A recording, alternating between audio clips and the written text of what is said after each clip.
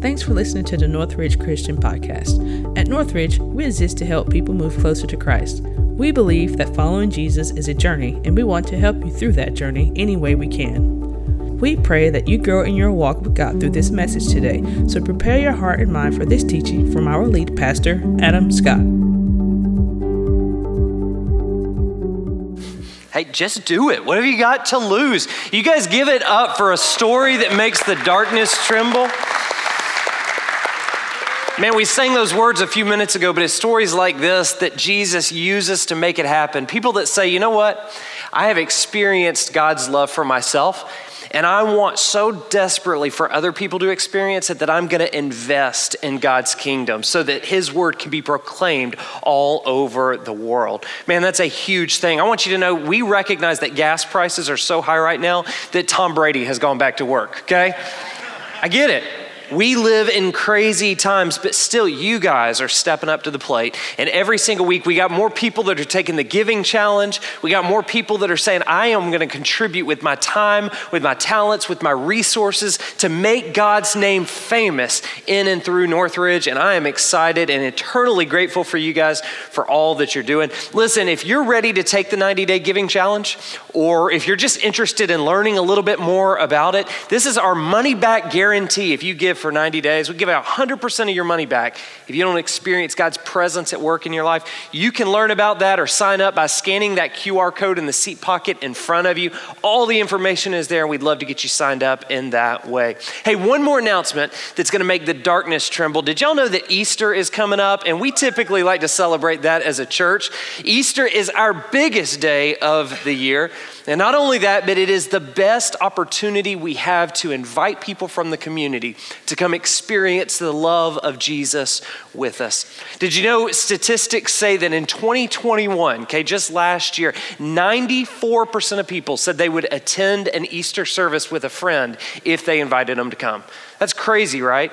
Yeah, I just completely made that up. But listen, we're going to live like it's true, and we are going to invite every single person we can to experience the love of Jesus right here with us. We got 3 different opportunities this Easter. Saturday night, that's April 16th at 5 p.m. After that service, we're actually going to have a photo booth. We're going to have an Easter egg hunt for the kids. You definitely want to be here for that one. Sunday, identical services at 9:30 and 11 o'clock. You can invite people to come to those as well. Listen, we're going to post some things like this graphic this week on social media so that you can start to share it with everybody that you know. But can I make a big ask before we move on with this?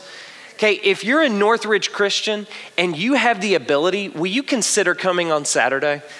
Because what that does is that allows us to open up space for even more people to come in here and experience the love of Jesus. And if you have to come on Sunday, that's great. We'll celebrate with you then too. But here's what I want from you. Because you're a Northridge Christian that loves Jesus and loves this community, you're going to take the worst parking spot in this parking lot. And you're going to take the most inconvenient seat possible in this worship center so that you can make sure that the people who are visiting that day experience the love of Jesus in the best possible atmosphere we can create for them. Sound good? All right, cool. Let's get after it. This probably won't come as a surprise to many of you, but I own a lot of Bibles, okay? It just kind of comes with the territory. I've got a lot of translations that all offer unique insight into God's word. I've got an archaeological study Bible that unpacks like places and objects and key facts that connect with Bible times. I've got the Jesus Bible by Louis Giglio that helps you experience Jesus on every single page of the Bible. I've got a Bible that was given to me when I graduated from college. All the professors signed it. I've got one that was given to me when I was ordained into ministry. But let me tell you something. I have one that is even more personal and unique than all of those. You see, this Bible right here was given to me by the students in the ministry that I led for 10 years when I was leaving to come to Northridge Christian Church. And what these students did after 10 years of ministry is they pulled up their favorite verses or their favorite stories or their favorite chapters, and they highlighted it in this Bible that they gave to me. And they took notes out beside it telling me why it was significant for them. I want to read some of these things to you. Layla, on one of the pages, she highlighted a section and said that a sermon I preached on this passage inspired her to share Jesus with others. How cool is that? Like that fills me up and gets me excited. There's another one. Will highlighted a verse, and he said that our conversations about that verse helped him find the path that God wanted him to go on. That gets me energized and excited, realizing that happened. Bradley, he highlighted a passage right here, and he talked about how I helped him preach his first sermon on it. And what's cool about that is he preached that sermon while he was in high school, but he's getting ready to graduate from Bible college with a degree in student ministry where he's going to be preaching a whole lot more sermons, and it all started right here. That's really cool and exciting. Couple more. Mackenzie wrote along the side of one page next to a story the same words that I apparently wrote to her when she graduated and went off to college. Be yourself, have fun, stay focused on Jesus. The rest will work itself out. That's cool. That makes me smile. And one more. Somebody even highlighted a passage in Matthew where Jesus talks about worry. Now, the truth is, I don't know who wrote it, and I don't know why it was significant to them, because penmanship is not something that we taught in that student ministry. Okay, I can't really read it, but it was significant, and that brings a smile to my face. Listen, every time I look through this Bible, I'll pull it off the shelf, and it just makes me excited. You know, the printed material here is identical to so many other Bibles that I have on the shelf, but it's special to me because there's ministry in the margins. There's stories of life change and growth and surrender. There are names, memories, and experiences that are written into the blank spaces, and that sets my heart on fire. Listen, that's what I want us to talk about today. Okay, if you're taking notes, I want you to write this down. Ministry happens in the margin. Not just of the Bible that you've been given, but in the margin of life. That's where ministry happens. You see, margin is the space between our load and our limits. It's the buffer between what we have to do and what we have to offer. It's the breathing room that keeps us sane and allows us to be generous to other people. The problem is that in our world, our load is often a whole lot greater than our limits. You see, we live in a fast-paced world where we wear busyness like a badge of honor. We push ourselves frequently beyond what we can possibly offer. And as a result, we don't have margin in our schedules, and we don't have margin in our finances, and we don't have margin in our energy to embrace the moments where real ministry happens. You see, here's what I believe. I believe that the problem is not that we don't want to be generous or help others. I think we all would say we want that. The problem is that we don't have the margin to do so. So what we're going to do today is we're going to look through the Bible, and we're going to find out what the Bible says about margin. And then we're going to come together at the end, and we're going to find out 3 takeaways, practical things we can do to embrace margin in our lives so that ministry can flow through us. Let's start with God's instruction to the Israelites in Exodus chapter 20, verses 9 through 10. It says, 6 days you shall labor and do all your work, but the 7th day is a Sabbath to the Lord your God. On it you shall not do any work, neither you nor your son or daughter, nor your male or female servant, nor your animals, nor any foreigner residing in your towns. Listen, from the very beginning, God establishes this rhythm of margin into the lives of his people. He says, what I want from my people is that you work hard for 6 days. I mean, work and work and work and grind and grind and grind, but on the 7th day, rest. Take a step back and let life catch up. He says to make this a priority, not just for yourselves, but everybody under your care needs to have this as a priority in their lives. Your children, your servants, your employees, even your animals. Get that? He's telling you that Fluffy needs a day off to rest. He says every single thing that has breath needs a rhythm of margin to sustain its calling. Listen, I love this because there are studies in our world right now that are happening. They're coming out today, and they say that they've found this brand new concept that if you work for 6 days and then take 1 day to rest and unplug and disconnect, then productivity goes through the roof, and longevity in your position, it skyrockets. Isn't that incredible? Like, we are just now discovering some revolutionary new ideas that are going to absolutely transform the workplace. And we've been saying it for thousands of years. God modeled this, and science is now confirming it. God built this into his plan for his people, and science is just now catching up. But let me tell you something, he doesn't stop there. You see, if we were to flip ahead a few pages into the book of Leviticus, there's a section within Leviticus where God is challenging his people to love their neighbor. He says, I want you to embrace these principles. Don't lie, don't cheat, don't steal, like all these important things. But then in this passage in Leviticus 19, verses 9 through 10, he gives them a very specific instruction. This is what he says: when you reap the harvest of your land, do not reap to the very edges of your field, or gather the gleanings of your harvest.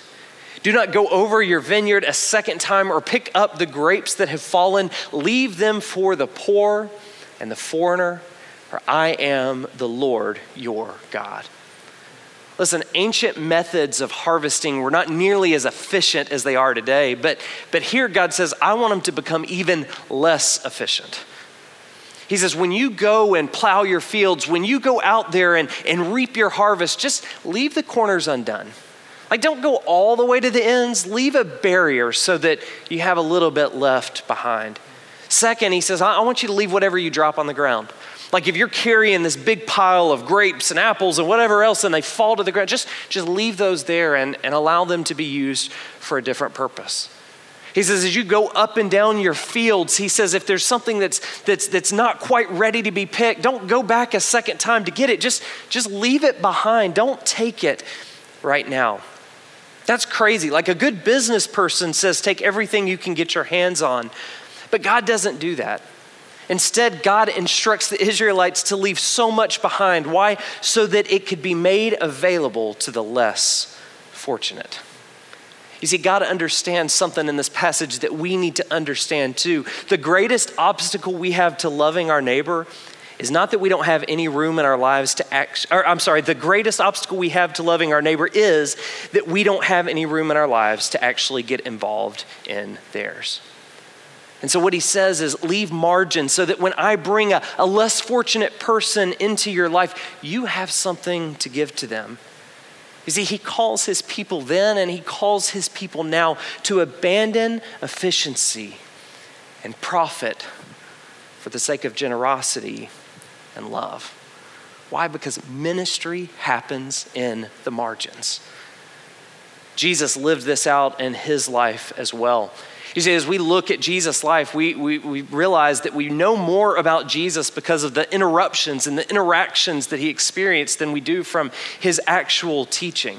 Over and over and over again throughout the New Testament and the Gospels, Jesus is having these encounters with people, and how he handles these encounters shows us that he lived out these principles. See, at one time Jesus was teaching in a house and all of a sudden the roof opens up and there's these people, they lower this man down to him. And we don't really know what Jesus was teaching on in that moment, but we know that he allowed the interruption to happen. And we know that forgiveness is possible and healing is possible through his power because he embraced the interruption. Another time Jesus is taken off to a solitary place to get some alone time. Anybody feel like you need a little bit of that? Okay.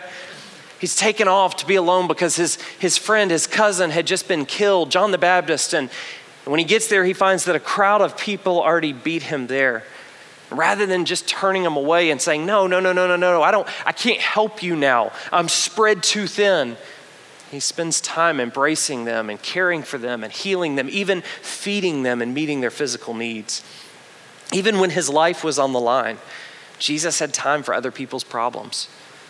You see, the Bible tells us that while the Pharisees gathered to plot how they could kill Jesus, Jesus knew about it, but still he lingered around because there were people that had a need and he wanted to spend time with those people. Listen, the list goes on and on and on and on throughout the Gospels. Jesus was busy, but he understood that ministry and life change happens in the margins of life. It happens in the gaps, in the spaces between what seems to be the most important thing about us. You see, Jesus left room in his schedule and he left room in his energy so that he could make helping others a priority in his life. And listen, he challenges us to do the same thing. See, if we're being honest right now, we would often say that we believe the greatest thing we're going to do for the kingdom of God. I mean, the thing that we're going to do that's going to be the biggest bang for its buck, like this is what's going to make a difference is going to be something that comes out of our strategic movements or something that overflows from our rigorous schedules or something that we accomplish in the future when we're smarter or better or better gifted. But over and over again in the Bible, we see that the ministry of loving people, the ministry of caring for people, the ministry of making a difference in this world happens when we build enough margin in our lives to actually get involved in theirs. See, it happens when we have time to embrace interruptions as divine opportunities. It happens when we have enough resources that we can share them with somebody who's in need. It happens when we have time to let our mind gaze away from our problems and our responsibilities and onto the problems and responsibilities of the people around us. Let me ask you something. Based on that, how much margin do you have in your life right now? And is it enough to let ministry flow through you? Listen, I got a call this past week. It was Wednesday night, and I was leaving the church, and we had a cook team that was out in the kitchen, and they were finishing up, and all the water was going down through the sink, and the drain pipe down underneath it somehow got clogged, okay? One of y'all's been pouring macaroni noodles or something down our sink. But whatever it was clogged up, and so all of a sudden that water that had a direction, it knew where it was going, it was moving in this direction, it had to abandon ship and say, this isn't gonna work. I gotta find another pathway to get where I need to go. And our kitchen was backed up and there was water everywhere, so I took off and went home. And the next morning, that's not a lie, is it, Kristen? The next morning, by like 8:15, we had a plumber that was out here and doing work, and they fixed the clog, and when they fixed the clog, all of a sudden it was able to do what it was designed to do again. Listen, I tell you that to say this. Today I want to get super practical about what we can do to build the kind of margin that God desires to use to impact the world through us. Specifically, I want us to look at what it is in our life that's clogging up our ability to be used by God to let ministry flow through us. And I want to do the hard work of keeping the pipes clean so that ministry will just constantly flow through us every day of our lives. Listen, I'm going to share 3 things on this list, and not a single one of them is revolutionary. There's nothing deep about this list. I'm probably not even going to teach you anything you don't already know. But I'm hoping that within the context of Exodus and Leviticus and Jesus' stories and so many other places in the Bible, that it'll motivate us to get serious about this and to take action so that we'll have margin for the things Jesus introduces into our lives. Here's the first one. Trim the fat. Trim the fat. This isn't about weight loss, okay? January has come and gone. This is about changing the way we live. If our lives are filled to the brim and overflowing, it's time that we ask God what we can cut out so that we have room to grow, to breathe, and to minister to others. It's what it says in Hebrews chapter 12, verse 1. It says, therefore, since we are surrounded by such a great cloud of witnesses, let us throw off everything that hinders and the sin that so easily entangles. And let us run with perseverance the race marked out for us. This is a significant verse because we expect this, right? We expect it to say if there's sin in your life, you got to throw it off so that you can run towards what God has in store for you. But the fact that this is mentioned too means that there are other non-sinful things that clog up our lives that prevent us from experiencing all God wants to do through us. We've got to figure out what those things are so that we can get rid of them and open ourselves up to God. I like the way Bob Goff talks about this. Me and Bob are best friends. I don't know if I've told you that before, but I met Bob Goff once. We hung out for like 30 seconds and I didn't really say anything. But in that moment, there was definitely a connection and we grew closer together. And so now when I read his books, I hear his voice and man, it just becomes so much more rich. And I remember reading about this one thing that he does that is extremely weird, okay? There's a lot of things he does that's weird. This is like extremely weird. But every time he buys a new pair of pants, he takes a pair of scissors and he cuts the left pocket out of it. Like he said, it could be like an expensive suit. It doesn't matter. First thing he's gonna do is cut the left pocket out of it. Why does he do that? Well, because he says, I want to put things in my right pocket. And when my right pocket gets full, I want to have to prioritize what really matters, take everything else out and move it to the left pocket. It falls straight to the ground and I leave it behind and I don't think about it anymore. Man, what a powerful daily reminder to make room for the things that God has in store for us next. Listen, we're going to pass these scissors around. If you want to cut your left pocket out, you be my guest. And every single day you will remember that you have a responsibility to cut things out of your life so that you can experience what God has in store for you. Listen, maybe you don't want to physically cut your pocket out because that's kind of weird and he's patented it. But maybe you want to settle for the metaphorical lesson. Either way, we need to ask ourselves regularly, what non-essential clutter could we improve our lives by moving to the left pocket? And are we removing enough things that we have time, energy, and resources to jump on the next opportunity that God sends walking through our door? Listen, maybe for you it's stuff. Maybe for you it's behavior patterns. Maybe it's time commitments. Maybe it's financial restraints. Maybe it's something else. In order to build margin, we got to take an audit of our lives and we've got to trim the fat. We have to simplify for the sake of significance. Here's the second tip. Define the boundaries. Define boundaries. See, we've got to determine what we're going to say no to so that we know what we can say yes to. See, this is modeled in the story of Mary and Martha in Luke chapter 10, and it's one of my favorite stories because it's one of the most convicting stories for me in the Bible. You see, Jesus comes into town and Mary and Martha are spending time with him, but Martha's priorities are hospitality, it's cooking, it's cleaning, it's taking care of all the needs. And so that's what she invests herself in, and that's good. But Mary decides that her priority is sitting at the feet of Jesus, and that is better. You see, Mary decides that when Jesus comes to town, chores are out of bounds for her. And as a result, she reacts to the opportunity in front of her without being restricted by Martha's yeses. Listen, that should be our goal in setting boundaries around parts of our lives. In the physical world, boundaries are simple, right? You got fences, signs, walls, hedges, moats with alligators. Anybody got one of those? They all proclaim that this is my space. This is my property. This is where my liability begins. If it happens within these boundaries, I'm responsible. But if it happens outside of these boundaries, I'm not responsible. Listen, in our spiritual lives, we've got to create boundaries that are just as tangible as that. If we say yes to everything, we won't have margin for anything. I like the way Lisa TerKeurst says this in her book, The Best Yes. Some of y'all need to hang this on your wall. Just remember, not every responsibility can be your responsibility. Not every responsibility can be your responsibility. You see, every single one of us has 24 hours in a day. We all have 7 days in a week.